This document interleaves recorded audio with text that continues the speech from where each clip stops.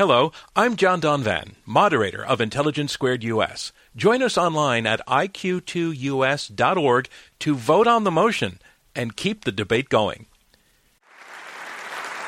This is Intelligence Squared US. I'm John Donvan, and sometimes a regular, ordinary guy gets to have his name go down in history in a very big way, and it happened to a guy named Dick Heller, who happened to be working in security in a government building in Washington, D.C., when he sued the government of Washington, D.C. over a law that prevented him from legally owning a handgun. And it went all the way to the Supreme Court, and Dick Heller won. It was District of Columbia versus Heller, and it was the landmark gun rights case of all time, where the Supreme Court ruled only in 2008 that the Constitution guaranteed to every American a personal right to bear arms. And if it is that obvious, then perhaps people who aren't happy with how that has turned out might want to argue that perhaps that right never should have been put into the Constitution in the first place. And what a debate that would be, as we are about to find out. Yes or no to this statement: the constitutional right to bear arms has outlived its usefulness. A debate from Intelligence Squared US. I'm John Donvan. We are at the Kaufman Music Center in New York. We have four superbly qualified debaters, 2 against 2, divided on this motion: the constitutional right to bear arms has outlived its usefulness. As always, our debate goes in 3 rounds, and then our live audience in New York City votes to choose the winner, and only one side wins. Let's meet the team arguing for the motion, trying to convince you that the right to bear arms has outlived its usefulness. Let's welcome first, ladies and gentlemen, Alan Dershowitz. And Alan, you're a professor at Harvard Law School. You've played parts in these cases: the Pentagon Papers, Bush versus Gore, the WikiLeaks investigation, the defense of O.J. Simpson. But on the back cover of your recent memoir, you just came out with a memoir called Taking the Stand. You quote Noam Chomsky, who says, "Dershowitz is not very bright and strongly opposed to civil liberties." And you quote him. So you're giving the whole thing away to the other side here? Well, my high school teachers said the same thing. And so I think you guys have to give me a little break. These guys are all smarter than I am, so here I am. All right, ladies and gentlemen, Alan Dershowitz, give him a break. And Alan, your partner in this debate is? My partner in this debate is the very, very distinguished Professor Sandy Levinson, who's just written his own great book. Ladies and gentlemen, Sandy Levinson. Sandy's great book is called Framed: America's 51 Constitutions and the Crisis of Governance. He's a professor of law at the University of Texas and a professor of government there, too.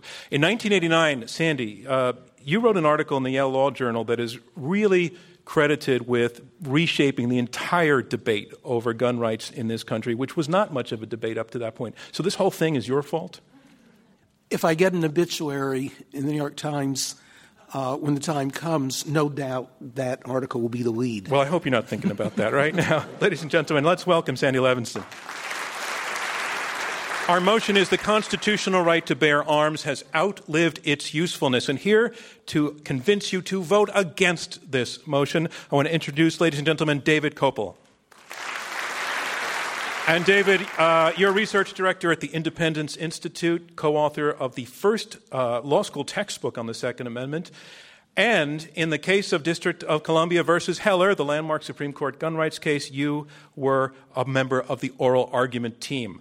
You are also a member of the NRA. You are also a member of the ACLU. How do you put dinner parties together? The trick is you make the pre-dinner prayer optional, and that makes the ACLU folks happy. And then you have a lot of sharp knives around, and the NRA people are content. All right. Thanks very much, David Kopel, ladies and gentlemen. And David, your partner is? My partner is the genial genius, Eugene Volokh, perhaps the most important First Amendment scholar in the United States today. Ladies and gentlemen, Eugene Volokh. Eugene, you're a professor of law at UCLA. The reason that you were just referred to as a genius is that according to the Tuscaloosa News profile done in 1981, when you were 12 years old and you were a sophomore at UCLA, the newspaper reported that your IQ was 206. And you recoiled earlier when I told you I was going to bring that up, so I thought maybe we could talk about your credit score instead. On a good day, it's better than that. Ladies and gentlemen, let's welcome Eugene Volokh and all of our debaters. On to round one. Opening statements by each debater, uninterrupted. The motion is the constitutional right to bear arms has outlived its usefulness. And here to persuade you to vote for this motion, let's welcome Sanford Levinson. Ladies and gentlemen. The constitutional right to bear arms has outlived its usefulness. Now, one reason I relish this statement is that I'm one of those relatively rare people, I will admit, who actually believe there should be a new constitutional convention, because I believe that a number of provisions of the Constitution have outlived their usefulness. I wouldn't even say that the Second Amendment or the right to bear arms is the one that has most outlived its usefulness, but I'm really quite happy to argue that in 2013, the kinds of considerations that led to the placement of the Second Amendment in the Bill of Rights have outlived their usefulness. So if we were going to have a debate in 2013 about what substantive rights, as well as what structures, what would a 2013 or 2015 Constitution look like? Would it include a substantive right in the United States Constitution to bear arms? And I would argue that the answer is no. So let me give you the two reasons why I think the Second Amendment has outlived its usefulness in the 21st century. The first reason is precisely that it is anti-federal. Louis Brandeis spoke very eloquently of states as little laboratories of experimentation. Most states have chosen to experiment in favor of gun rights. There are some states or cities that would prefer different experiments. Or in New York itself, one can well imagine a particular policy for the great cities of New York and a very different policy for upstate New York, where there are far, far more hunters than is the case in Manhattan, say. And one of the things that a single national constitutional amendment, as interpreted by the Supreme Court, does is to stifle that kind of federalism, and I think that's a mistake. But there's a second real problem with constitutionalizing the right to bear arms in the 21st century. The right to bear arms had a kind of cosmetic value until 2008. It's not that people didn't write about it. I wrote about it. Eugene wrote about it. A number of people found it very interesting. But it played remarkably little role in actual American law. Beginning with Heller, it does play a role. But what does that mean? It means that you turn over decision-making power to a group of federal judges who are highly divided, who have no expertise in this area, who make often quite remarkable, even unreasoned distinctions. Thus, for example, in Heller, Justice Scalia says that Dick Heller is protected, which I think is a perfectly plausible argument, but he suggests that Martha Stewart is not, because she actually lied to an FBI agent and is thus a convicted felon. I don't think judges should be making those kinds of decisions. I think legislators should. Thank you, Sandy Levinson. Our motion is the constitutional right to bear arms has outlived its usefulness, and now here to try to persuade you to vote against this motion, Eugene Volokh. He is the Gary T. Schwartz Professor of Law at UCLA and founder and co-founder of the Volokh Conspiracy, one of the most widely read legal blogs in the country. Ladies and gentlemen, Eugene Volokh. So let me start with something I think we all agree on the panel, and I think probably virtually everybody, perhaps everybody in the audience agrees on, too, and that is that there's a basic human right to self-defense. If somebody is threatening you with imminent death, serious injury, rape, kidnapping, you're entitled to use force, even deadly force, in order to defend yourself if that is necessary. But then there's the question, what does that right entail? And I want to argue that a right to self-defense, like other rights, entails the right, at least presumptively, to have the tools that are necessary to reasonably, effectively defend yourself. And guns are reasonably necessary to effectively defend yourself. our own bodies, we sometimes can defend ourselves with that, but not when our assailant is armed with a gun or otherwise. And even if unarmed, if the assailant is sufficiently big, sufficiently strong, sufficiently ruthless, the only way we can effectively defend ourselves in many situations is with a gun, often not by shooting it. The overwhelming majority of all defensive gun uses involve just threatening to use it. Now, some people may say, well, okay, fine, it's reasonable to say there's a presumption in favor of being able to have tools needed to defend yourself, but maybe it should be rebuttable if there's solid enough evidence that banning guns or seriously limiting guns would protect us so much that outweighs whatever loss to self-defense there may be. Well, then we should do that. Well, interesting argument, but there is no such evidence. 2004, the National Research Council appointed a committee of scholars, of criminologists. They put out this very nice report. You can read it for free online. The consensus was there's no evidence that either extra gun ownership or extra gun restrictions would make people safer. Centers for Disease Control in 2005, similar study, similar result. But still, one could very reasonably ask this question as whether this makes sense. Well, I think the answer to that, you have to think practically. And you have to think about what is likely to be effective in our country given the political realities. And so for that, you have to ask yourself, what do you want? Now, if what you want, so you might want gun bans or handgun bans, or you might want modest gun controls, background checks, restrictions on mentally ill people, limits on size of large capacity magazines. You have to decide what is it that you want.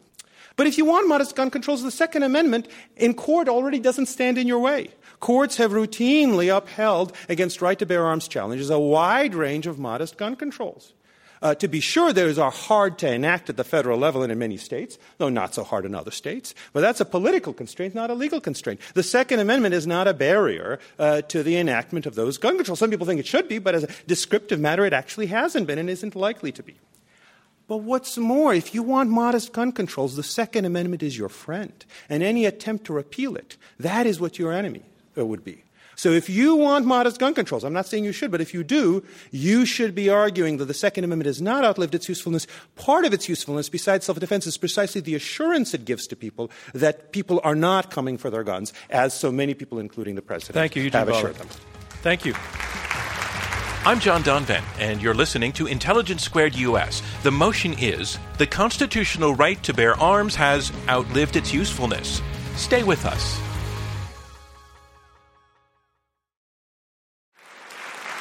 And a reminder of what's going on. We are halfway through the opening round of this Intelligence Squared U.S. debate. I'm John Donvan. We have 4 debaters arguing it out over this motion in 2 teams of 2. The constitutional right to bear arms has outlived its usefulness. We have heard 2 of the debaters, and now on to the third. Let's welcome to the lectern Alan Dershowitz. He is the Felix Frankfurter Professor of Law at Harvard and best-selling author of 30 books, including Taking the Stand, My Life in the Law. Alan Thank Dershowitz. you. What a great and powerful argument. No wonder he's considered a genius. But let's think about his argument for a minute. The argument was really not so much in favor of the Second Amendment. It was in favor of the right of self-defense. You are right. We all agree there should be a right of self-defense. So don't you agree with me that it would have been better if the Second Amendment had been written as everybody has the right of self-defense? Then we could argue whether or not guns were necessary, what kinds of guns, what kinds of restrictions. You would also then have to debate whether or not guns were permissible for hunting, because hunting is not part of self-defense. The Second Amendment reads rather differently. It starts out by saying a well-regulated militia being necessary to the security of a free state than the right of the people to bear and keep arms. So I think everybody would agree that the first clause of the Second Amendment, a well-regulated militia, has outlived its usefulness. We do not have state militias. They are as anachronistic as the Third Amendment, talking about that we can't quarter troops. Now, that doesn't mean that I would want to amend the Bill of Rights. As long as we acknowledge that the Second Amendment, like the Third Amendment, has outlived its usefulness. I agree with you. Basic rights should be recognized by constitutions. Virtually every country in the world today recognizes the right of self-defense. 4 countries in the world, Mexico, Guatemala, Haiti, and the United States, I think, recognize the right to bear arms. So the vast majority of countries feel and believe that you can have a right of self-defense without necessarily having a fundamental right to bear arms. It seems to me that that's a relevant consideration. What do the four countries that have a right to bear arms have in common? What does Mexico, Guatemala, Haiti, and the United States have in common? They all have extraordinarily high crime rates, extraordinarily high murder rates, extraordinarily high death rates. I don't want to get into the argument because I agree the statistics cut both ways. You can make arguments in favor of the fact that guns cause death, other arguments that guns prevent death. But look at the reality in a common sense way. Look at the fact that we are a country infested with murder and death and gun injuries and suicide and accidents in the home. It cannot be a coincidence that the easy availability of guns in our country has nothing to do with high murder rates. That just can't be a coincidence. But at bottom, the question really comes to what kind of society do you want to live in? Do you want to live in a society where we are forced to defend ourselves by guns, where the more the bad guys get guns, the more the good guys have to arm and get guns?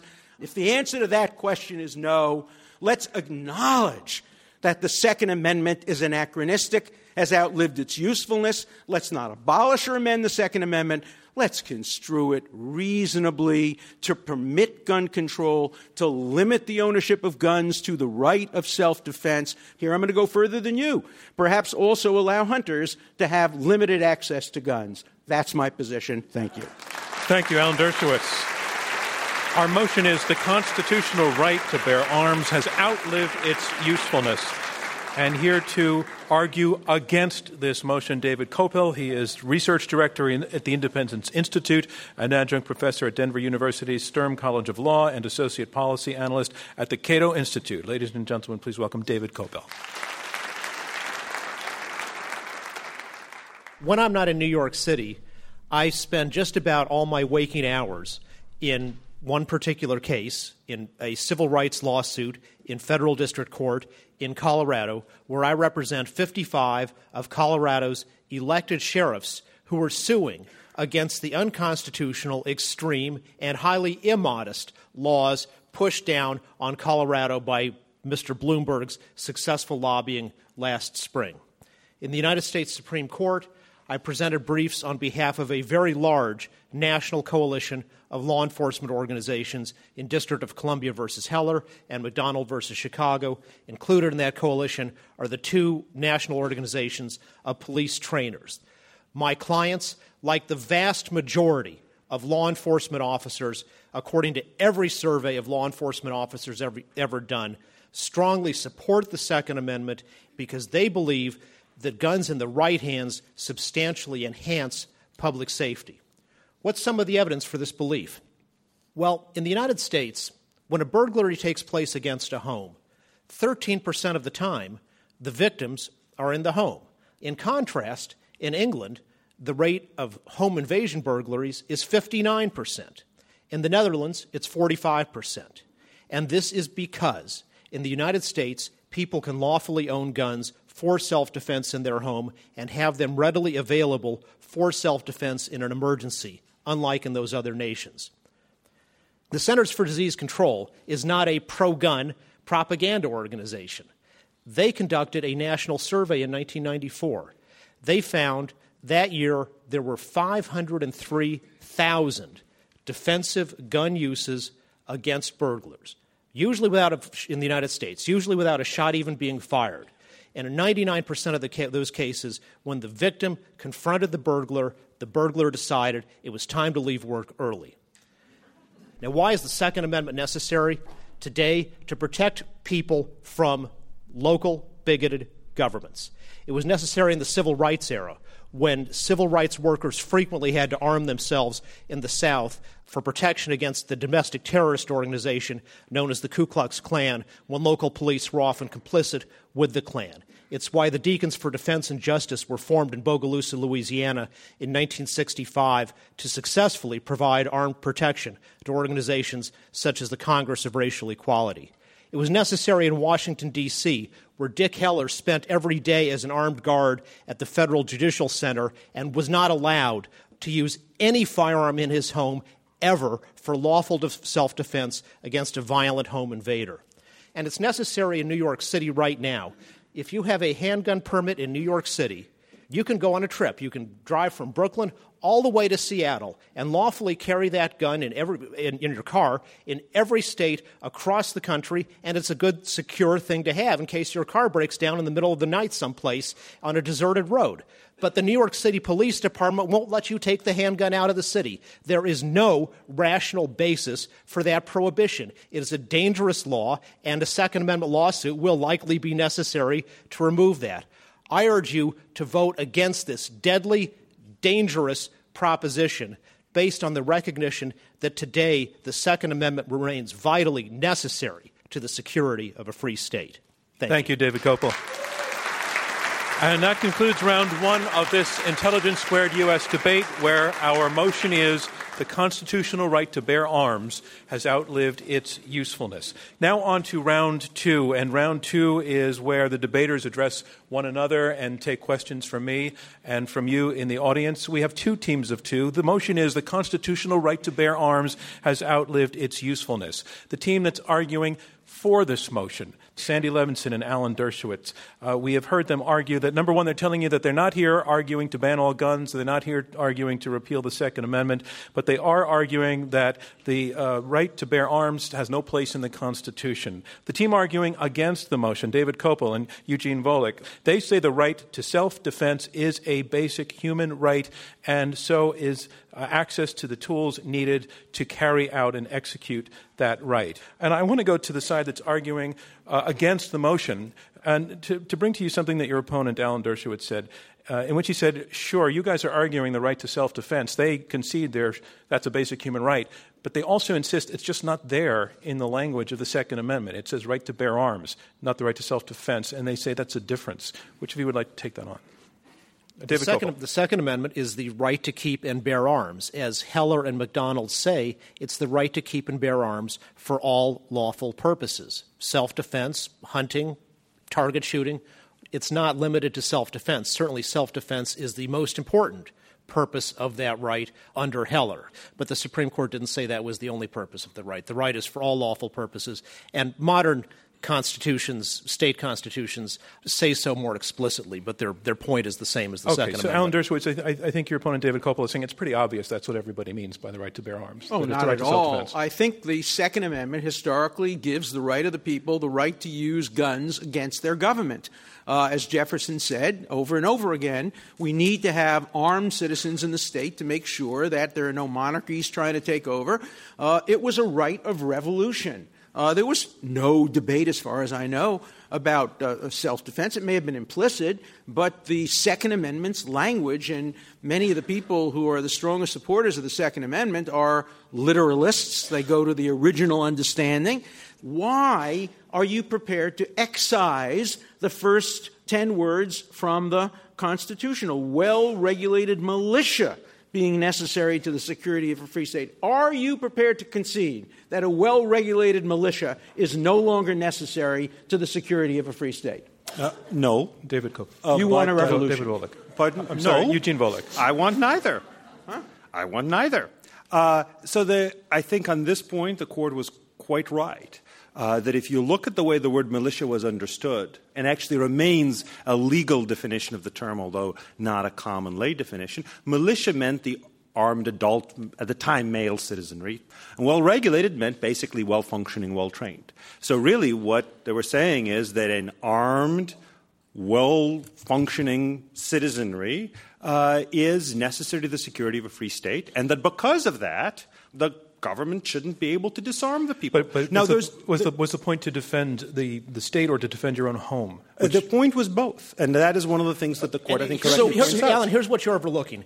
If you read things like Stephen Halbrook's The Founder's Second Amendment, very clearly they understood self-defense against a lone criminal and self-defense against a tyrannical government as the same thing, except the latter was larger in scale. It's all self-defense all the way up, all the way down. So what does well-regulated mean? What you're trying to do is now say that everybody who owns an individual gun has to be part of a regulated militia. They have to come to the green every day and march and but they're not saying right? that, Alan. They're not saying No. that. And I'm not taking sides, but I just want to bring clarity to it. I think that's a straw dog. I think they're saying that implicit in the fact that if there were a militia, that the guys have the guns in the house and they can also defend their house, and they need to have them to use them, whether the purpose was a militia or not. But we don't have a well-regulated militia now. We don't have any kind of militia now. So I think you're conceding that the first part of the amendment has outlived its usefulness. Thomas, we win at least the first half of the debate, right? David Kopel, and I'd like you to respond to what he just said. Sure. Thomas Cooley, the greatest constitutional scholar of the latter 19th century, addressed your exact point, and he said that the interpretation you're following would defeat the purpose of the Second Amendment because that would mean the government, by neglecting the militia, could thereby destroy the right to arms. We might have more public safety if there were something to encourage more regulated, well-trained citizen defense patrols, for example, in communities. Like the Ku Klux Klan. We can't force them to do that. Let me bring in but Sandy. The government's neglect does not destroy the underlying right. Sandy Levinson, I want to return to this issue of the where you basically were telling the other side that they don't really need to have this right enshrined in the Constitution and protected because the political process, as it is already tilting towards increasing gun rights. And I want you to take 30 seconds to push that point, and then I'd like to hear the response from your opponents, because I think they said the opposite. Okay. 90% of the American public, rightly or wrongly, but 90% of the American public thought the Senate should at least take a vote on enhancing background checks. It never got to the floor of the Senate. Last night, I think the NRA invited people before the debate to chime in with their views, and I was told before we came out that the current vote is something like 43,000 against and 700. You mean on the Intelligence Squared website? Yes. Yes, we experienced a blizzard of votes. Right. And it's 46,000 against the motion and 700 for the motion. And the strongest argument for substantive constitutional rights is when you believe that a vulnerable minority is likely to be victimized by what Americans learn to call the tyranny of the majority. Whatever your views are on gun control, at least right now and throughout most of American history, however many people own the 300 million guns, because most people who own guns, I think, own multiple guns, that they are comparable to Jehovah's Witnesses or some other vulnerable minority, that they need special concern of judges basically to make up public policy for the entire country. Okay. Constitutional rights are not only for persecuted minorities. I don't think ABC, CBS, the New York Times, and the New York Daily News are comparable to Jehovah's Witnesses either, and it's very important that there be a strong First Amendment to protect them. And unfortunately, there are, in this large and diverse country, just about anything that you can say is nationally popular is going to be nationally unpopular with some local group of people who don't celebrate diversity and respect all rights. This is interesting. We're hearing an argument for diversity that would deny the people of New York the right to show their diversity by saying, we don't want to be like Montana.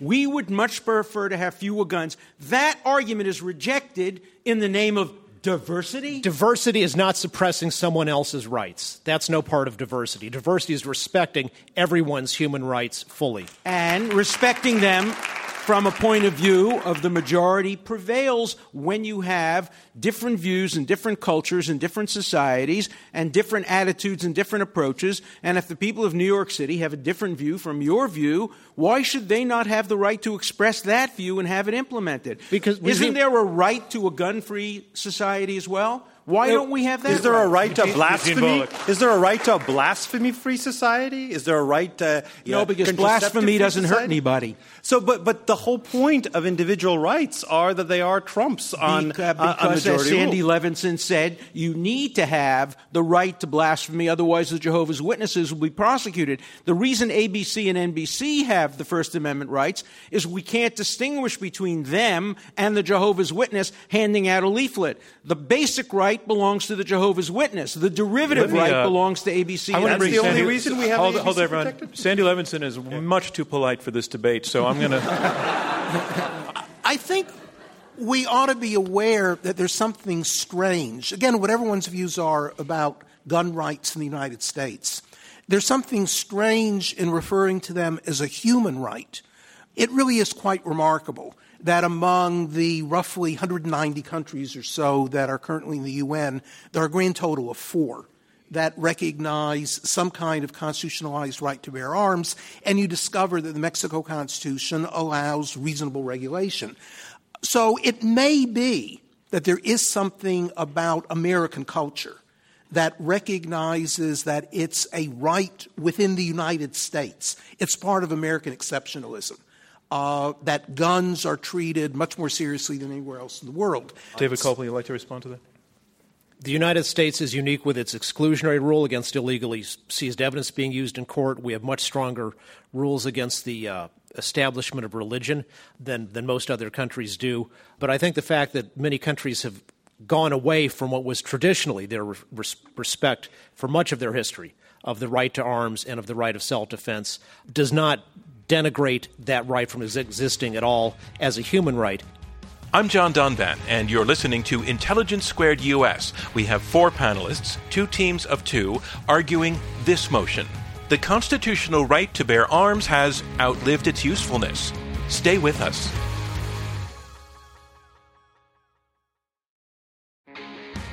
Hello, I'm John Donvan, moderator of Intelligence Squared US. Join us online at iq2us.org to vote on the motion and keep the debate going. And I want to remind you that we're in the question and answer section of this Intelligence Squared US debate. I'm John Donvan, your moderator. We have 4 debaters, 2 teams of 2, debating this motion: the constitutional right to bear arms has outlived its usefulness. Let's go to some questions from the audience. Thank you. This question is for those arguing against the motion. We talked about self-defense being a great spectrum from against personal security and also against the tyranny of the government. And we're also talking about how the Second Amendment in some circumstances is anachronistic. Can you let me know what it looks like today in the 21st century for someone to defend themselves with arms against the tyranny of the government? I'm not sure to what extent today a private gun ownership in a country like America would be effective in stopping government tyranny. I think there are plausible arguments. There used to be 2 main functions, one deterrence of government tyranny and one assurance of self-defense. It's possible that today the first function is not really achievable, but the second function is very much out there. I don't see the right as having become obsolete if one aspect of it, given changes in the structure of the military and the security apparatus and changes in modern weaponry, if that function is no longer usable, I'm not sure, but it may very well not be. All right. The other function I want to bring up remains. another question right down. Very, very briefly, because I want to get I think more we're questions. dancing around the fact that there are at least thousands and maybe even a couple of million Americans who believe we do live in a tyranny and who are organized in militia movements and who want to drill and know how to use arms against the possibility of engaging in armed revolt. Now, do you support that as a protected Second Amendment right? That should be constitutional. I think probably would be. I mean, if it's actually a conspiracy, if it's a conspiracy to actually engage in revolution, no. No, just to drill. Ma'am, why don't you stand up? If you can tell us your name or at least your first name. Yes, hello. My name is Leah, and I have a question for all of you, really, is why do you think the Second Amendment was intended to protect the rights of Americans to rise up against a tyrannical government when Article 1 in the Constitution allows armed citizens and militias to suppress insurrections, not to cause them? The Constitution defines treason as levying war against the government in Article 3. I'm going to stop you there because you had a question mark after the first part. I did. You know, I think there's a deceptively easy answer to your question. The 1787 Constitution did not include the Second Amendment. The Second Amendment, as Alan would emphasize, is part of the Bill of Rights that were added in 1791 at the behest of people who really were very suspicious of this new national government that was created by the Constitution. And, one could quote Emerson or Walt Whitman that the Constitution contains contradictions. Do you disagree enough with that to want to argue it, David Kopel? Supreme Court Justice Story would disagree that there was a contradiction there, as he explained in his treatises. An insurrection is an illegitimate violent action against the government. But if the Second Amendment militias, led by their state governments, were ever necessary to overthrow a tyranny, that would not be an insurrection. Like the Civil War. That would be the Civil War, right? Let me talk, please. That would be a restoration of constitutional order. Alan, please. Was the Civil War legitimate, or was it a legitimate insurrection or an illegal insurrection? I have an answer to that. Which Civil War? Do you mean the Civil War against the federal government, or the Civil War that was fought between 1775 and 1781 in the U.S.? No, the one that we all refer to the Civil War. A guy involving Abraham Lincoln. Remember that one? Was that a legitimate insurrection? That was led by state militias. So the answer is that we think the Revolutionary War was legitimate, partly because we were the ones on the willing side, but partly because we think it was a just insurrection. That we think the Civil War is legitimate because it was an unjust insurrection. But to return to your question, it's an excellent question. But if you look at the framing era documents and the post-framing documents, it was understood that while every government must be able to suppress revolutions against it, and it will, whether it's a tyrannical government or not, one merit that was seen at the time, again, I'm skeptical about it today, is it would preferably deter tyranny and, if necessary, overthrow it, recognizing that if it failed, they'd all be hanged for treason. That was understood. Right there, man. Hi, my name is Stephanie, and I have a question. Does the Second Amendment protect the right to bear unsafe or unregulated firearms as a product? And what is the government's role in ensuring that firearms are safe to use, reduce accidents by young children and by minors? Thank you. Because when you mentioned Chicago, those are kids under the age of 21. Those things you mentioned are legitimate governmental purposes. And the question, if in pursuit of those legitimate governmental purposes, what are the particular laws which advance them? And do those laws significantly harm the ability of law-abiding people to use guns for lawful purposes? And you can look at different laws on these subjects, and I'd say some fail the test and some pass the test.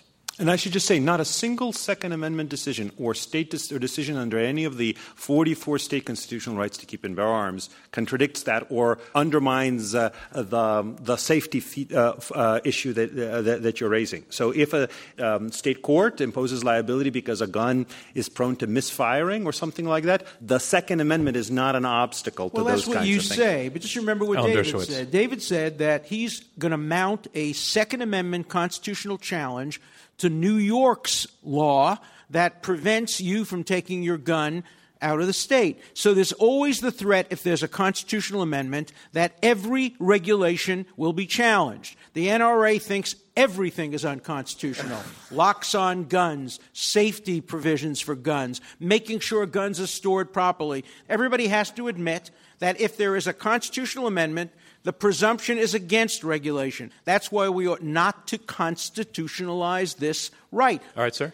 Name's Eric. So my question is that, so on the campus where Staten Island College now sits was Willowbrook, where the state of New York interned the mentally ill children to die.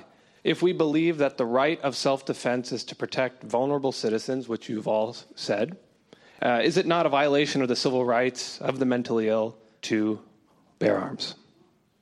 A violation of their right to deny them the ability to bear arms?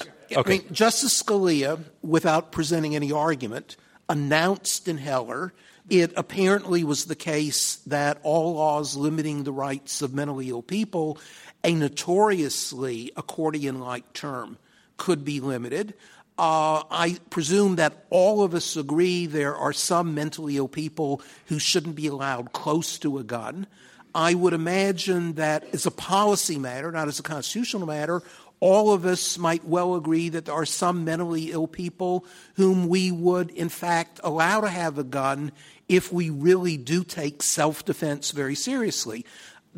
What you might want is legislatures, city councils, et cetera, to write very careful legislation and tell us which is which, rather than to leave this up to judges who, quite frankly, have no training whatsoever in discerning differences of level of mental illness, or have no training in trying to figure out what, if anything, the data actually support. Would the other side like to respond? And Sandy, that's David exactly Kopel. what Justice Scalia's opinion does, is he basically says that in terms of gun bans for people who are mentally ill, that the Second Amendment, as he interprets it, is not going to intervene, and it's going to be left to the political process. But I would also I agree with you that the breadth of the current prohibition, I don't think fully makes sense based on current understandings in social science. So there's a touch of agreement on this.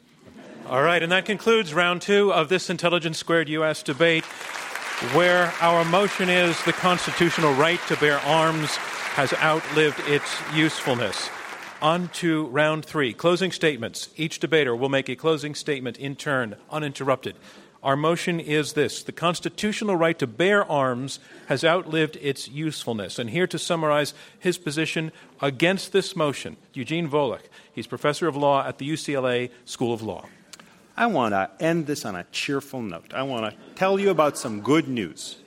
So from 1993 on, the amount of guns in America increased from 200 million to probably about 300 million. Likewise, in the mid-'80s, about 10 states, any law-abiding adult could carry a gun concealed. Now that number is over 40. During that time, the homicide rate and the firearms homicide rate basically fell by a factor of 2. The general violent crime rate and the gun violent crime rate basically fell by a factor of roughly 3 to 4. I will tell you the number that was so shocking I thought it was just nonsense spread on the Internet, but if it is, it's spread on the Internet by the Bureau of Justice Statistics, so that gives it some special claim as nonsense goes. So I think it's probably not nonsense. The serious violent crime with guns against youths aged 12 to 17 fell by a factor of 20, by 95%. Now, I'm not saying that the growing gun stock caused that. There's actually a hot debate about that. I don't know what the right answer is.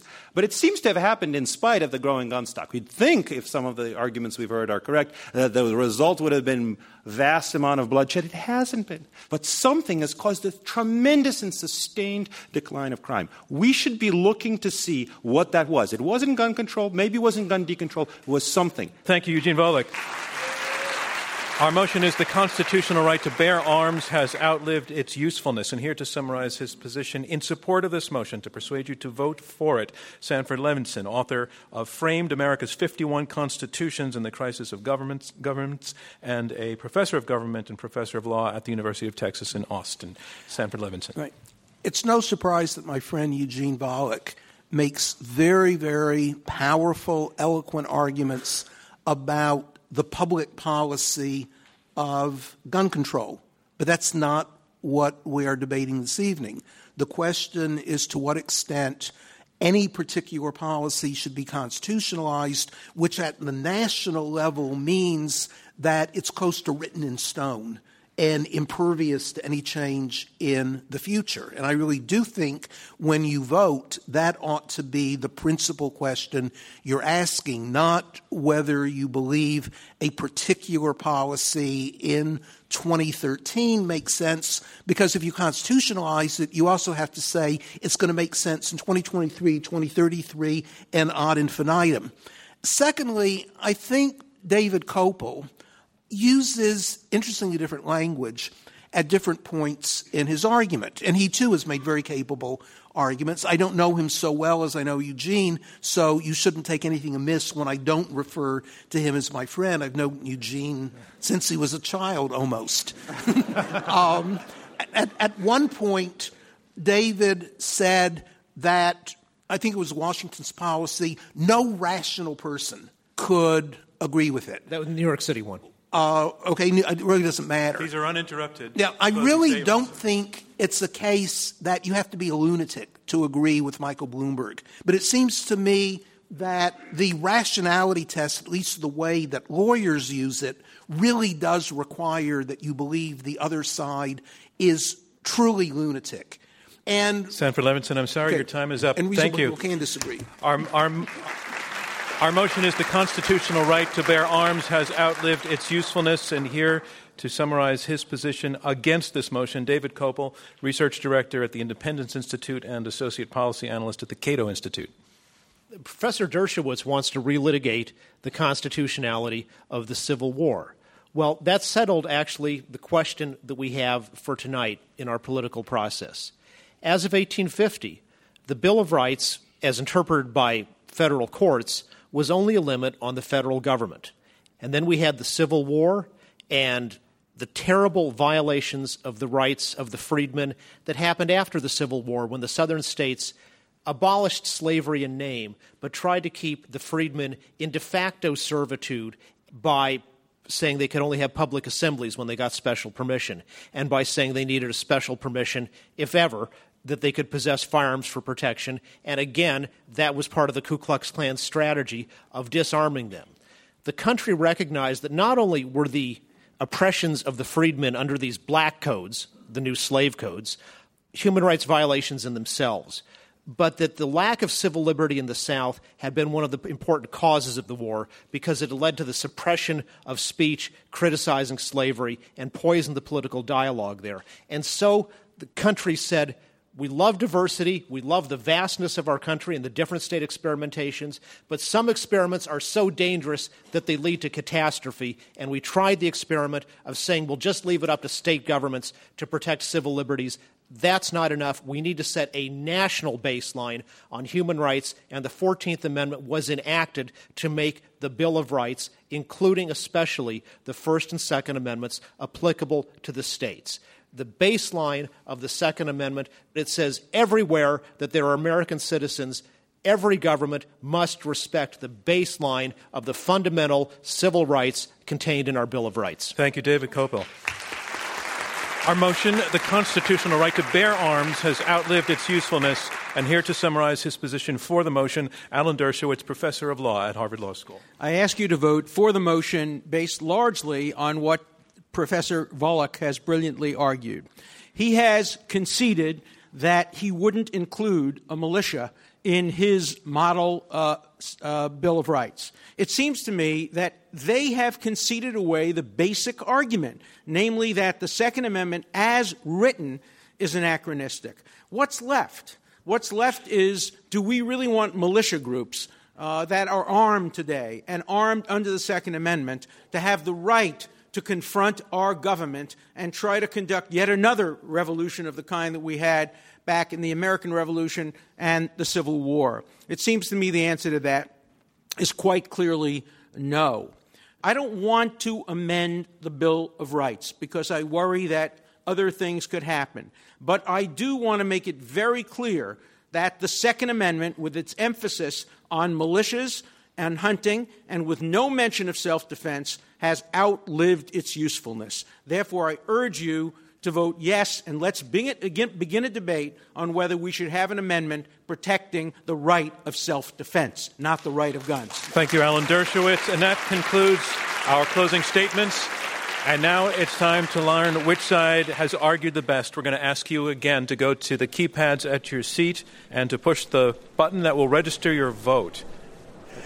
So while that's happening, what I'd like to do, first of all, is say that our goal in this debate was to touch on this topic, but in a way that maybe you've never heard it argued before, and to have it argued well. And I really think that we succeeded in doing that, thanks to the spirit of fairness and decency all of these debaters brought to the stage. So, we have the final results in now. Our motion is this: the constitutional right to bear arms has outlived its usefulness. You've listened to the arguments. We had you vote before the debate and again after the debate. And the team whose numbers have changed the most in percentage point terms will be declared our winner. So here are the results.